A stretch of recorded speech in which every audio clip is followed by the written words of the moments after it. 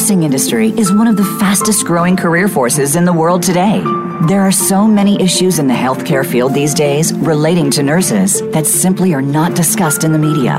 Welcome to Once a Nurse, Always a Nurse, exploring the world of nursing with Leanne Meyer.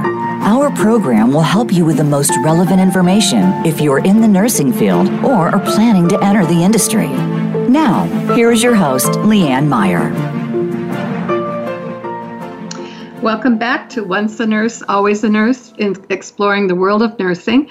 This is Leanne Meyer, and I am very happy to do this show. I think that I've been kind of looking forward to doing something like it, and this is going to work out pretty well. So the name of our show is Bulimia, A Nurse's Story.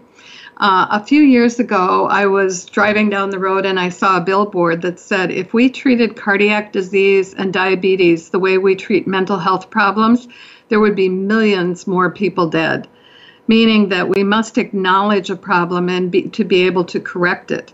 My first introduction to anorexia and then bulimia was from Karen Carpenter's death, and I think maybe lots of people first became aware of it that way. From there, I began hearing of many more, including a close friend of mine who was down to 76 pounds when I took her to a facility specializing in eating disorders. No one thought she would survive, but with incredible willpower and determination, she left the inpatient facility in 2 months at a weight of 105 pounds.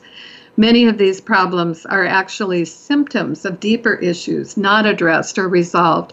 So healing those deepest issues takes phenomenal courage and work on the part of the sufferer. You must do the work of uncovering the fear and hurt and taking steps to heal oneself. It's a very hard process. So today I'm going to be talking with Andrea Parmer. She's a registered psychiatric nurse and she is from Saskatchewan. Her husband Mick will also be joining us as they put together a book that's really a memoir of basically Andrea's difficulties, but also the road that Mick had to take with her to come out the other side of it, and that's a lot of challenge too. So Andrea, could you start by sharing a bit about your nursing background and what brought you to nursing and why you stayed? Sure. Hi, Leanne. Hi. Yes, I knew from a very young age that I remember being, well, maybe late elementary school, early high school, and I always seemed to be the problem solver. I kind of, people came to me and I didn't like to see turmoil, and I always felt like, it was kind of my job to fix people in that way. And so then I got into high school and I still, I thought I'm going to be a psych nurse because I want to help people with mental struggles, not just physical struggles. Uh-huh. So I graduated from psych nursing in 1994, and they didn't have a lot of jobs when I graduated, so I was casual at a few places, and then finally did get something more permanent on the psych unit, acute psychiatry. And then Mick came along, and I met him, and that took me to where I live right now, Langenburg, very small town, about 1,300 people. And I worked some more acute psych for about 7 or 8 years. I worked at with the school system as a school counselor, and most recently my position is at, I'm in long-term care, and I'm 60% there. And it's I've had a little bit of everything. Psych nursing is kind of that way. You can have your work in a lot of different areas. Mm-hmm. I've actually found that with nursing, the more you know about different areas, the better you can be in any one area. It just, makes you more able to see beyond your own specialty, which is certainly important. Mick, she kind of brought you in there. So what has been your career journey? And then just say a little bit about connecting with Andrea. Sure. Hi, Leanne. Yeah, Andrea tends to bring me into a lot of things, just such as the book and this interview. But anyways, my background is in education. I have been an administrator, an in-school administrator for the past 17 years, and a principal of a pre-K to 12 school for the last 9. I have my master's in education, so not only do I deal with teenage kids at school, many of who we have identified having some type of eating disorder or other mental illness. My life also saw some of that at home with Andrea's struggle. So I saw it on many fronts. It was tough to get away from. You wake up and go to work and you see it, and you come home and you see it there as well. So I have a lot of experience, but at the same time I have a lot of empathy and compassion for those that struggle. Okay. We'll come back into some of that again, but Andrea, if you can talk a little bit more about the actual disease when you became aware that you were doing this. Did you even know what it was when you started out? And then how you kind of progressed through coming to the point of needing to get it fixed, as you said. Yeah. Well, the earliest memories I have, let's see, I was 14 years old, and we were going on a family trip to Hawaii. And I don't know where this thought came from, but it did. I thought, gee, maybe if I, lost a few pounds before we went to Hawaii, I would look that much better in a bikini. And I had never before, had issues with my weight or kept track or anything like that. I was an average size. I was 110 pounds, I think, at 5'3", so I was not overweight at all.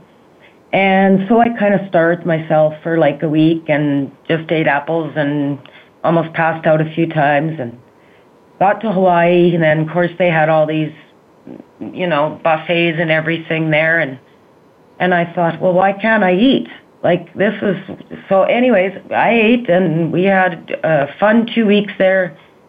And then I came back, and then I noticed that some of my clothes were a little bit tighter on me. So that was maybe...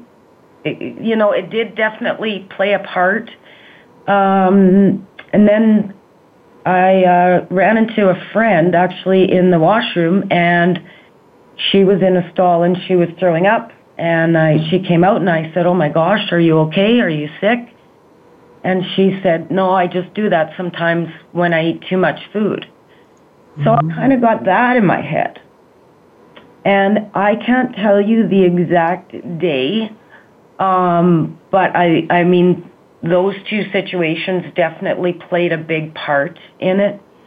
And I was gaining weight from, I was probably at about 125, 30, and still trying to be a people pleaser. And then I was worried about what people thought of my looks. Like, the need for approval was like very high for me. And next thing you know, I found myself, loading up at the grocery store and buying $30 worth of chocolate bars and everything else. And of course, this was all done in secret. And that's a big part of the disease is the deceit and the secrecy and the planning that goes involved. Is all involved in, your binges and stuff. Does that make it more exciting? Is that kind of part of the whole issue? Is that you have a secret like nobody else knows? You're in a movie or something, right? And you're, you're some private investigator or something. I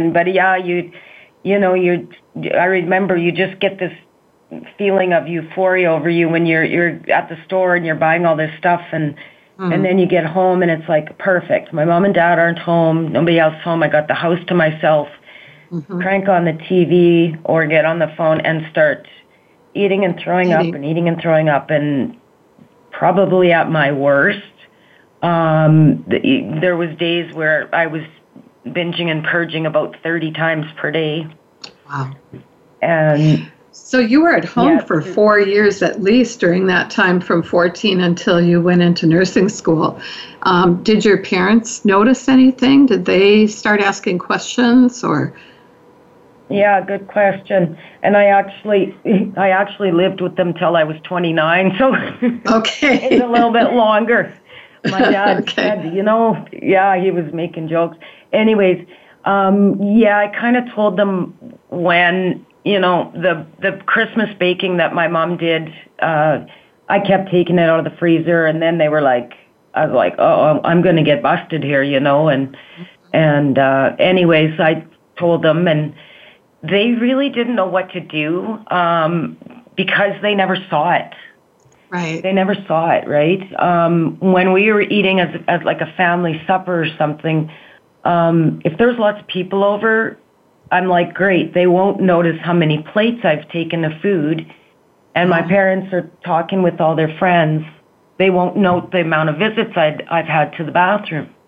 Mm-hmm. So, they knew, but then it was like, they're like, how are you doing? And I would always say, I'm fine, Mm-hmm.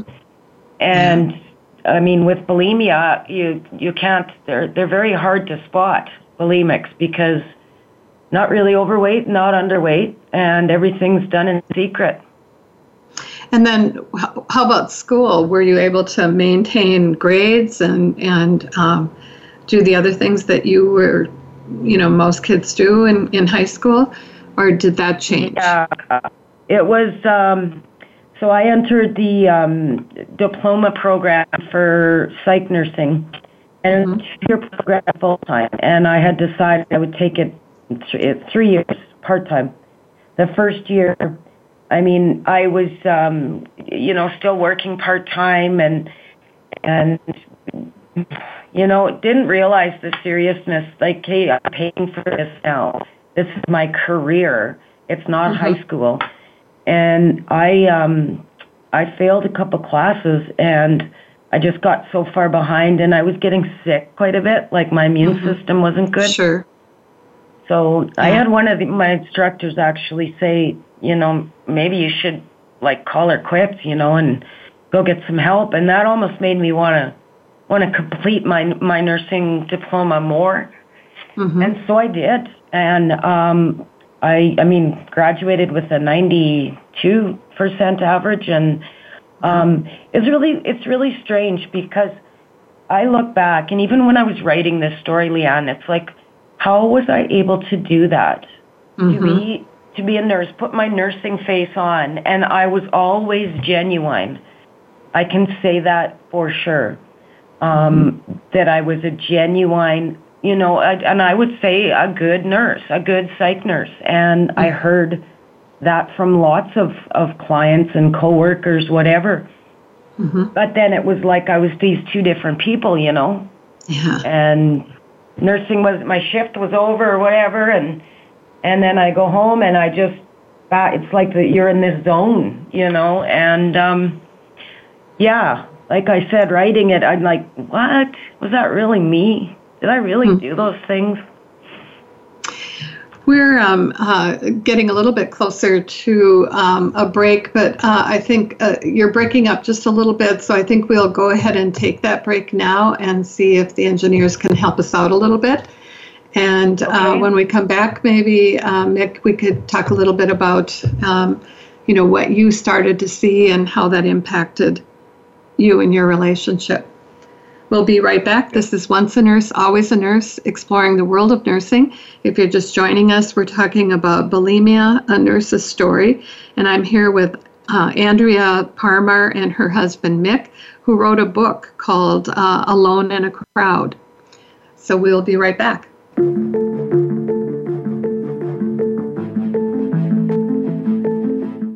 You're listening to Voice America Health and Wellness. Now there's a new destination for video content, VoiceAmerica.tv. Just like our radio channels and so much more. Voice America Variety, Health and Wellness, Business, Sports, Green Talk, Power Up Motorsports, and Seventh Wave Network now have their own video channel components. Plus, check out exclusive programming, including movies, music, educational courses, science and history, current events, and short features. High-definition, premier quality programs available 24/7. VoiceAmerica.tv. If you think you've seen online TV like this before, let us surprise you.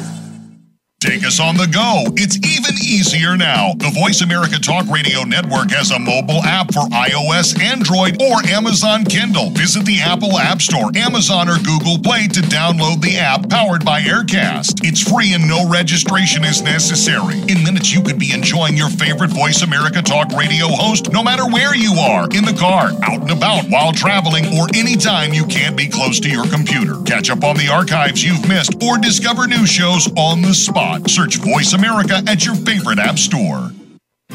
Tune in to the Voice America Variety channel on the Voice America Talk Radio Network. Voice America Variety broadcasts a diverse array of topics, reaching a global community.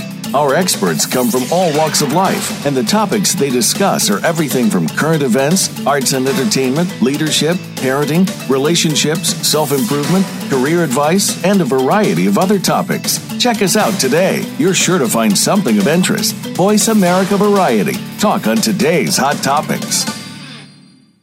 Have you had a chance to check out Voice America's online magazine and blog, Press Pass? If you love our hosts and shows, check out articles that give an even deeper perspective.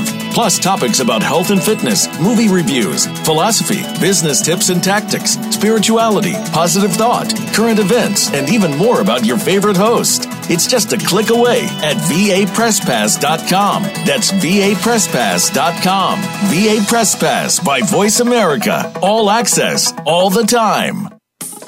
A fresh look at today's health. Voice America Health and Wellness.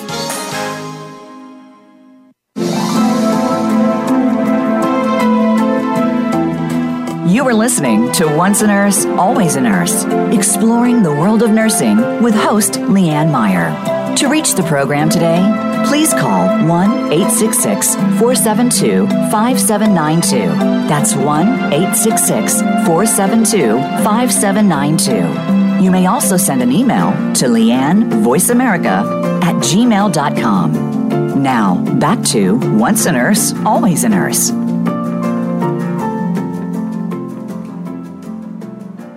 Hi, this is Once a Nurse, Always a Nurse, exploring the world of nursing, and I'm Leanne Meyer. If you're just joining us now, we're talking about the Bulimia, a Nurse's Story, and I'm here with Andrea and Mick Parmar. They've written a book together called Alone in the World, and it's basically Andrea's memoir, but because of being married and together for a long period of time, it's also Mick's story. So, Mick, could you tell us a little bit about when you and Andrea got together, and what and when did you first start to notice something was odd? Well, I guess just like most relationships, we met and we fell in love. There's physical attraction, there's personality attraction, and that was no different for us. We started our relationship in a very positive manner by falling in love. But it was a few months in that I started noticing some strange eating behaviors. Perhaps every time we ate, and shortly afterwards she'd go to the bathroom almost like clockwork and that sort of stuff. And then we had a discussion, and she told me that she had an eating disorder, that she was bulimic, but she was going to try really hard to stop. And I was very naive about any type of eating disorder, let alone bulimia. The only thing I really knew is I've heard it on an entertainment show that an actress or a model has suffered with bulimia or anorexia, and the purpose was, I guess, to lose weight. That's about all I knew. And I didn't see any reason for knowing anymore, because at the time she told me it was just a habit she was doing for a bit to lose some weight, and she would soon not be doing it anymore. Fast forward about another 6 months, year, and as our relationship got more serious, I started to notice even more, and I realized this was not just a habit that, like exercising or going running, that you do for losing weight. This turned out to be more, and so I started to take it kind of personally. I started to ask her to stop, and then after asking her to stop didn't work, I started telling her to stop. Once telling her to stop didn't work, I started demanding her to stop. Well, surprise, surprise, none of that worked. it was months later that I realized that I would also need to change my mindset. This isn't eating disorders aren't something that a partner or a child or a friend is doing to hurt you. So you can't take it personally. It's something that's there because of some type of mental illness. Whatever is missing out of their life, whether it's, for Andrea, it was mostly something that was there, I guess. She was very much a people pleaser in every aspect of her life. She always had very high standards for herself, almost like a perfectionist. And until she, if in her family or her friends, if there was any kind of friction, she always felt like she had to solve it. So she put so much pressure on herself to make things right for everybody else that she kind of forgot to take care of herself. And I think that stress came out in an eating disorder for her. So for me, sorry, go ahead. I was just going to say, was there one more point you want to make there? Yeah. I interrupted you. I'm sorry. No, that's okay. For me, I had to realize that it wasn't about the food. The food wasn't the enemy. I couldn't say, you know what, it's either me or the food, or we're done. So I had to change my mindset before I could help her. I couldn't expect her to change in an instant, because there is no pill, there is no counselor that can make this go away in a day or a week. It's a very long process of Andrea, in our case, changing. That says a lot about mindset. You, Mick, that you were able to have that kind of, back up and realize that what you were doing wasn't working and that you were going to have to try something else. Andrea, can you tell us a little bit from your psych background, what's really going on for somebody who's suffering from an eating disorder? Yeah, that's a good question. Well, first of all, eating disorders are one of the most complex mental illnesses out there. There's it's not cut and dry. And when I was working as a psych nurse, and I worked with some anorexics, not a lot, because if they got too bad, they went to a different unit, a medical unit, right? But I found myself talking with them and them saying, wow, it's like I like you really know what I'm going through. Mm-hmm. In the back of my mind, I'm thinking, yeah, I do. I really do. Yeah. And, I guess that during that time, because I was still suffering, some of it is like kind of a blur. Like I was grounded when I needed to be, when I was doing my job. But, we talk about being grounded, and there was so much of my life during that period that I was not grounded. And conversations were going on, like I say, alone in a crowd. Mm-hmm. You could be in a room full of people and still feel alone. Mm-hmm. But the nursing part, that requires, we had people that were on the psych unit, and I can honestly say from experience that someone that is suffering, well, definitely with anorexia and bulimia, inpatient services are the best. If it's that, it's kind of reached, for me, it reached that point where going to see a counselor once a week for an hour wasn't going to cut it. Right. And, I needed to really, everybody says, well, why? Why are you doing this? That's a big question, right? It's a good question, I think, too, because that is the question people ask. And I'm thinking, you mentioned that it's one of the most complex mental health issues. That could be what's going on underneath the surface? Is it something that's happening in the brain? Is it a medical issue? What is it that's happening for that person that wants to stop and just can't? Yeah, and I mean, genetics play a little bit, a little bit of a part in it. I don't know exactly what the rates are, but here's an example. So my first time at Bridgepoint, I went, and there's 13. Do you want to say what Bridgepoint is?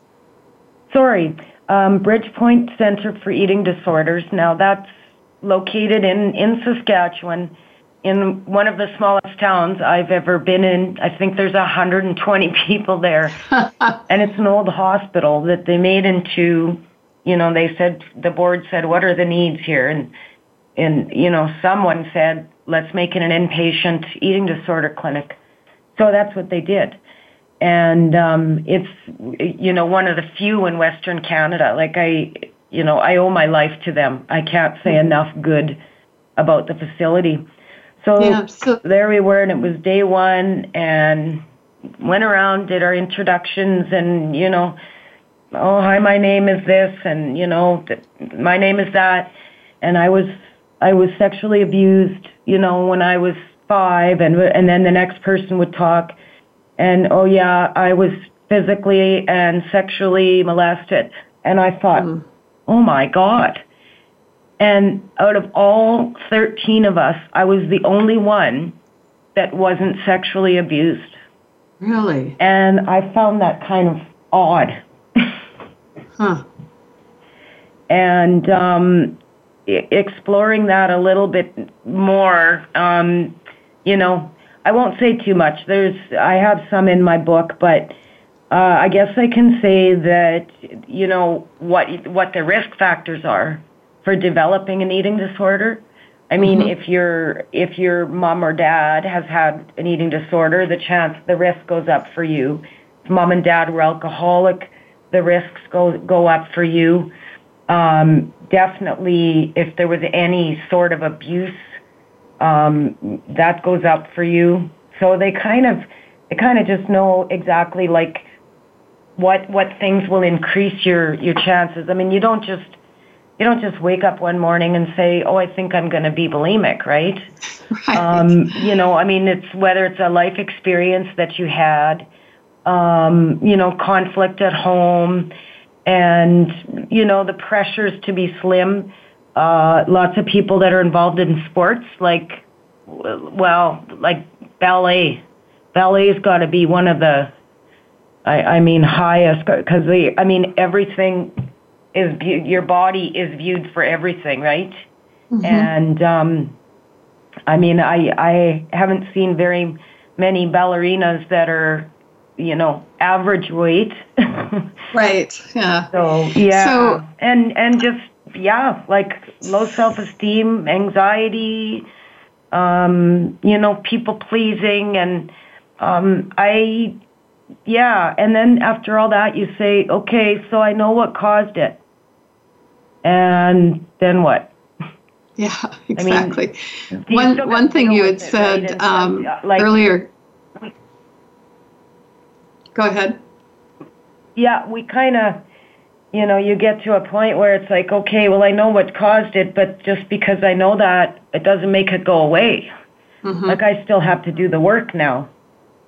And, it requires a lot of patience. From a nursing perspective, I would say to nurses dealing with people with eating disorders, it's a very, very slow, gradual process, and you really got to develop that rapport, with your patient that's struggling. These people probably don't trust a lot, and just peel back the layers and get to what's really going on. So it's mostly talk therapy then? Andrea, is it mostly talk therapy that you would be doing? We did at Bridgepoint, and it was 3 weeks. So we did creative expressions, we did with art and stuff, and then, like, we have the best facilitators. They came from, all over Canada, and I'm not sure if I should talk about the 4 A's right now, or if I should leave it for another question. Yeah, let's leave that for a minute. But I was thinking, what I've heard before that people talk about, it's about control, that especially if somebody feels out of control. And that was quite a while ago when they were talking about that. Is that something that's no longer considered true, or is that still part of it? It's absolutely true. And it is still part of it. And I mean, I'm speaking for myself, but I'm also speaking for the people that I met in my life that were struggling. And it's kind of like this may sound a little odd, for people that don't know a lot about eating disorders. Or it was like I was saying, okay, you know what? I'm going to get away with this. I can control how much food I want. I can control how much I'm going to eat, and I can control getting rid of it. And no one knows my secret, And so then you must find yourself lying to people or stretching the truth. Or I told so many lies, and, I asked for forgiveness from a few people in my book. And I did. I'm going to get teared up. I don't know if I'm allowed to. Well, let's go to Mick here for a minute. Mick, what did you see as far as, usually when somebody's lying to you, something's not right, but you don't know exactly what's wrong. Was that something you experienced? Yes, yeah, for sure. And then there was many moments of lying, deceit, and basically me feeling like I was second best to food and her disorder. I would say the line though, like Andrea is such a honest and such a personable and empathetic and compassionate person in every other area of her life. But when it came to her eating disorder, she was deceitful. So that's the difference. You're not deceitful in the rest of your life. It was just about the control and finding that moment to express her pain, I guess. And so the rest of her life, whether it's with family or friends or myself or now her kids, she's so compassionate, empathetic, honest, all those things. But when it came to just that small segment of her life, which consumed her, though, she was very deceitful. And that would be about the time you were saying, suggesting that she should quit it, and up to demanding that she quit it. So when you realized that wasn't working, what happened from there? Are you at the point then that you're thinking, I made a big mistake? What do we do now? I think, and this is for those that have family members that struggle. You go through a natural process yourself. I think it's pretty natural to feel or fear for your loved one and do anything possible to try to fix it. But in the end, you can support, but you can't fix it for them, and you have to be careful not to also enable it. Because some people will swing the other way, that they'll do anything to try to help make it go away. Whether that I've talked to people at the Bridge Point when we spoke there, that they would run to the convenience store for their loved one in the middle of the night just to show that they supported them, to go buy some junk food for them. Well, that's taking it too far, right? Because you're crossing the line into enabling the whole cycle of the eating disorder. So it's a very ever-changing or evolving process for the partners as well. You just can't take it personally, and remember that the person that you love is still there, and they're mostly there. So try not to focus on the one little thing that's causing the pain in the relationship. Right. We're coming up against a break again, and I'm just thinking this might be a good place to take a break, and then we can come back and talk a little bit more about what's the good news about this disease, and Maybe Andrea, you can share with us a little bit about what was like the break point that said, I have to take care of this. I can't keep going on. So this is Once a Nurse, Always a Nurse, exploring the world of nursing. I'm Leanne Meyer. I'm here today with Andrea and Mick Parmar from Saskatchewan. And Andrea has written a memoir about her story of having bulimia, and the book is called Alone in a Crowd. We'll be back in just a couple of minutes.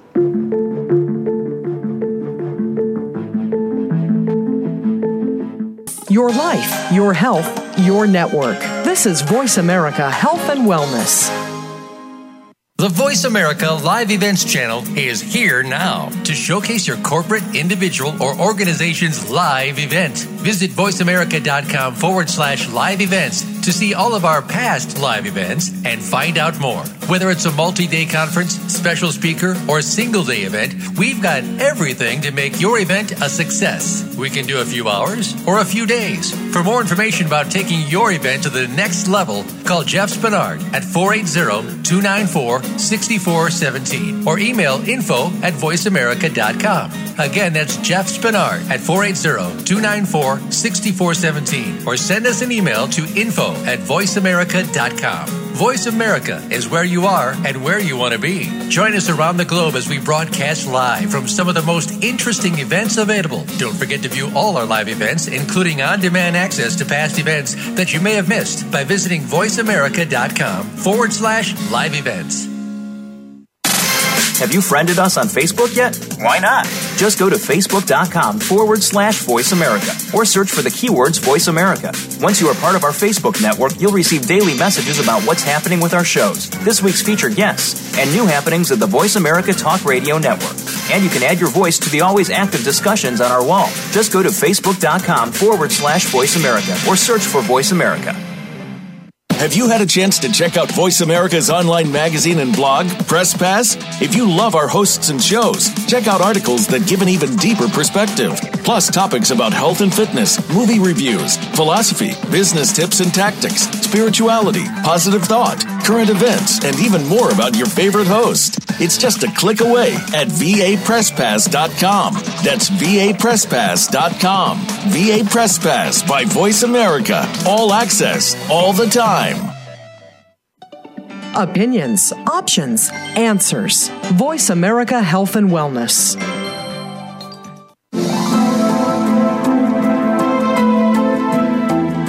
You are listening to Once a Nurse, Always a Nurse, exploring the world of nursing with host Leanne Meyer. To reach the program today, please call 1-866-472-5792. That's 1-866-472-5792. You may also send an email to leannevoiceamerica@gmail.com. Now, back to Once a Nurse, Always a Nurse. This is Once a Nurse, Always a Nurse, exploring the world of nursing, and I am Leanne Meyer. Our topic today, we're talking about bulimia, a nurse's story, and I'm here with Andrea and her husband Mick to talk about a book that they just wrote, or that they've been writing for a while and is just coming out now, called Alone in a Crowd. And it's pretty amazing. Even just the front cover of it tells a lot of the story.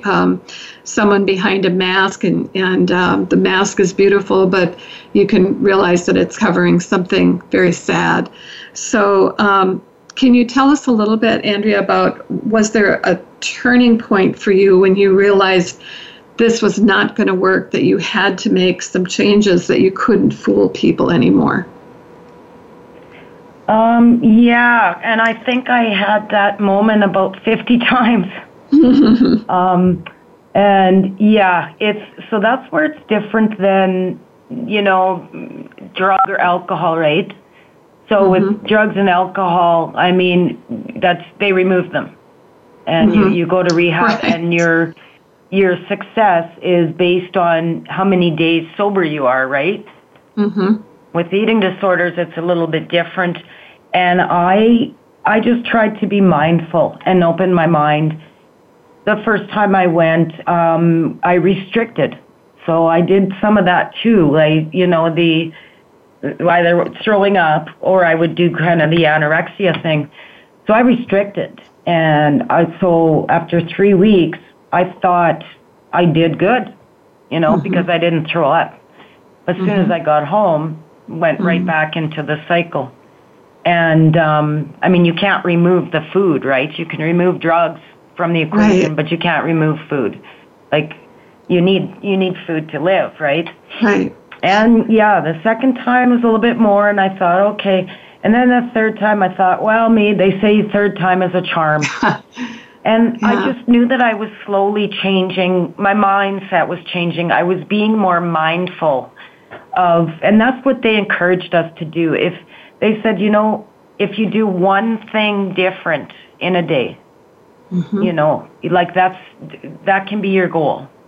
And being mindful and just, seeing that there's this whole world going on and you're missing a lot of it because you're so caught up in your food. You go to bed thinking of food, you wake up thinking of food. And there are so many other things in this world. So it kind of gradually happened, to answer your question, Leanne, it kind of gradually happened, over time. And then, like, I can't even say the day that I really stopped, but I know it was decreasing. The frequency was decreasing. I wasn't thinking about food as much as I used to. I was just trying to be in the moment, just being, right? And I wanted to get pregnant. We were married, and there was a reason why I wasn't getting pregnant, because my body wasn't healthy enough. So, I did get pregnant, and even though I had put the behavior on the shelf, then that's a whole, new set of worries, like, oh my gosh, I'm going to gain weight, and how's that going to be, and am I going to revert back to my old ways, because a lot of people do, or, go to alcohol or some other thing. But I know people that have reverted, and what was the one thing that helped you the most? I know Mick was really involved in your whole process. Was there one thing that he did or said that was most helpful to you? Because so many times when you're in a relationship, you say the wrong thing. What was helpful? Well, that's a while ago, and he wasn't always. He mentioned, after catching me in so many lies, it's kind of hard for, him to be, it's okay, honey, and, it was kind of like, but when he learned more about what it was really all about, and speaking with other, families, and it's not like, don't take it personal, and I think he just in a roundabout way, wasn't, well, how do I say this? He wasn't being the food police as much, Yeah. So kind of as because he said he felt like the food police, and, but I think he's just, I can honestly say that he has believed in me. This is where I'm getting a little teary. Sorry, Leanne. Yeah. That's okay. I'll just Mick, mention, can you say what you started to notice? I don't think there is a one moment where you say, boom, now I'm cured. Or I think it was an evolving process for her over many, many years. And for myself, it was an evolving process of me going from spying on her, pretending to leave for work and peeking in the dining room window to watch her pull food out of the cupboard, and then trying to catch her, to, you know what, this is something that if I love her, I'm going to have to give her some space. I know she's making positive steps forwards. Yes, maybe 2 forward and 1 back, but she's making progress. And so I had to be, I think the biggest thing a partner can do is be patient and just talk. We used to have a lot of check-ins. We'd have daily check-ins. How are you doing? How are things for you today? And I had to be okay with the answer, because if she told me, well, I threw up 3 times today, I couldn't get mad because that wasn't helping. So it's a really slow evolution of moving from a very unhealthy mindset, not only for her, but our relationship, to a more healthy mindset for herself and our relationship. Best way, we could put it, I think. Yeah. There were some things, Andrea, that you said you wanted to share with the nurses. Do you want to talk about that now? Yeah, sure. Well, the one of the facilitators that came to Bridgepoint, the eating disorder clinic, I thought he was really cool. He was there from Vancouver, and he was a heroin addict recovering. And I remember my first thought was, okay, what does this guy know about eating disorders, right? And, well, it turns out he kind of knew a lot, because just another, that was his vice or whatever. His addiction was the heroin. Mine was eating and throwing up, right? But he talked about, and these have stuck in my head, and I use them at work, speaking with other patients. So he talked about the 4 A's of recovery, and this goes for any type of recovery from whatever.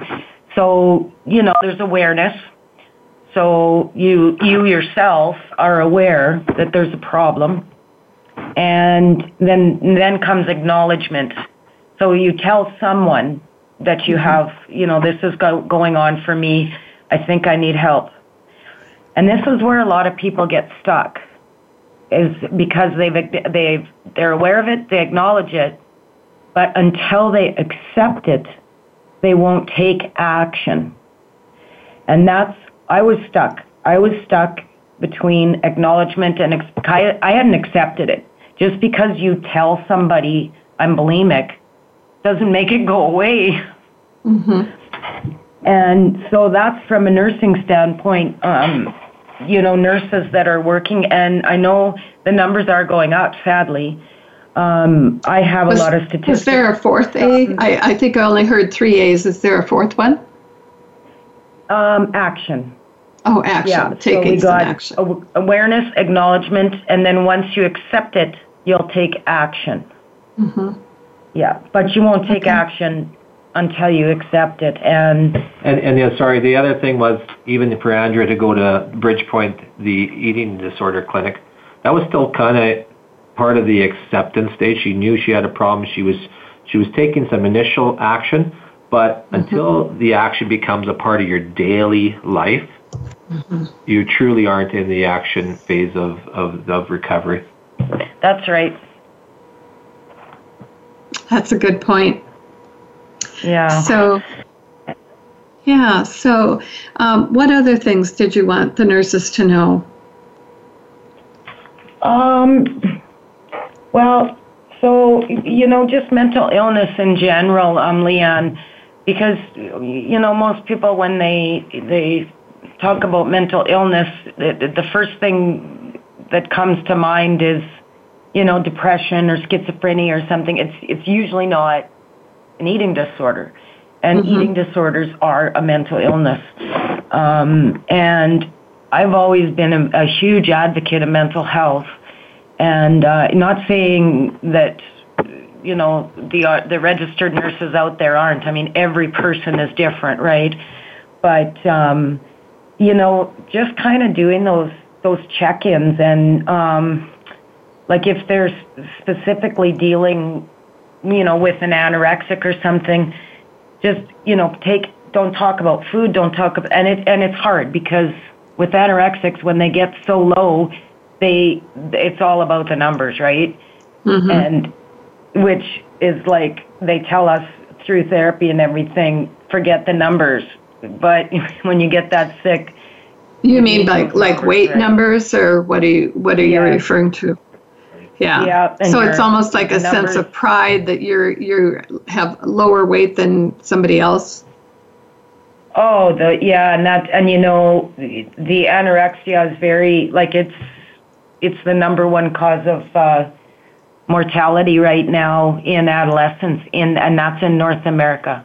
And I was really shocked when I found out that statistic.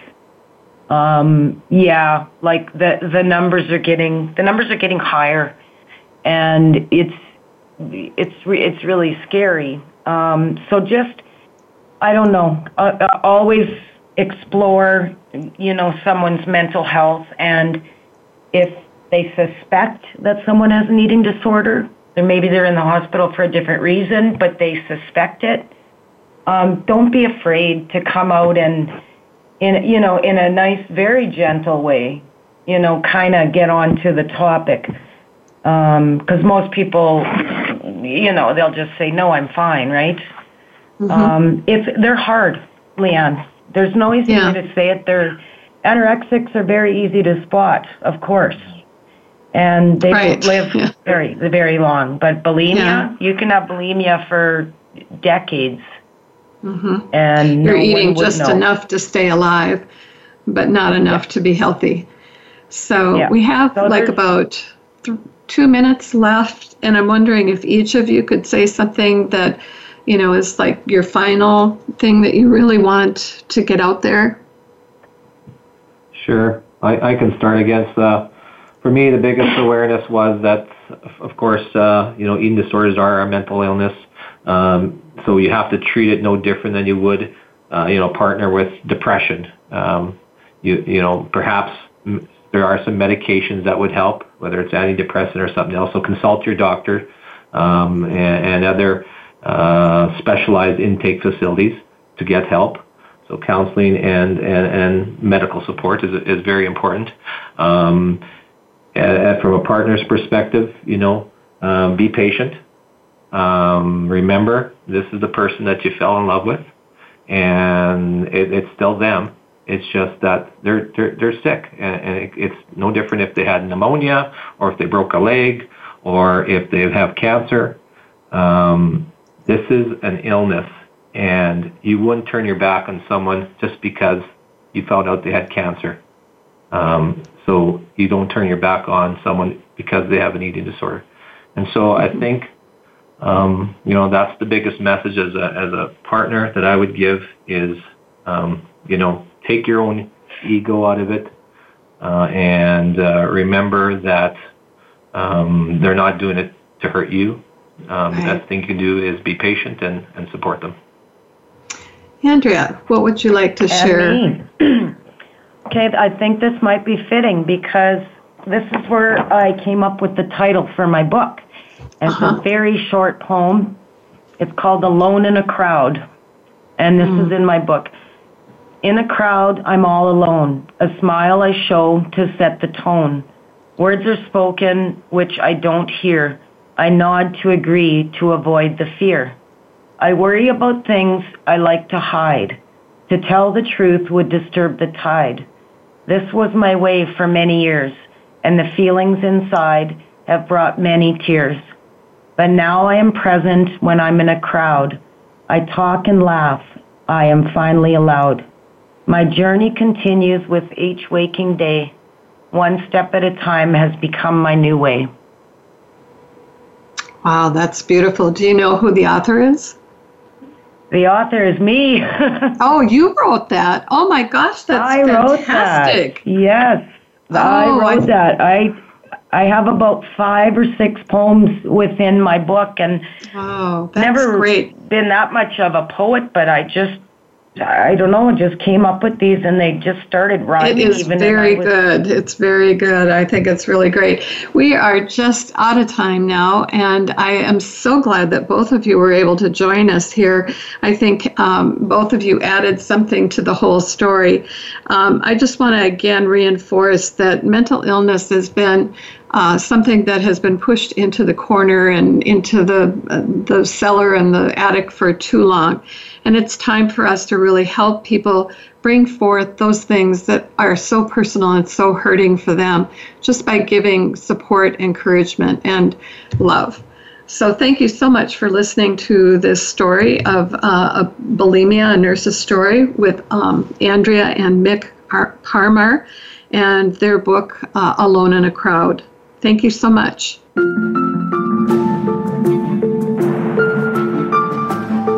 Thank you for listening to Once a Nurse, Always a Nurse, exploring the world of nursing with your host, Leanne Meyer. Be sure to join us again next Monday at 10 a.m. Pacific Time and 1 p.m. Eastern Time on the Voice America Health and Wellness Channel. Have a productive and insightful week.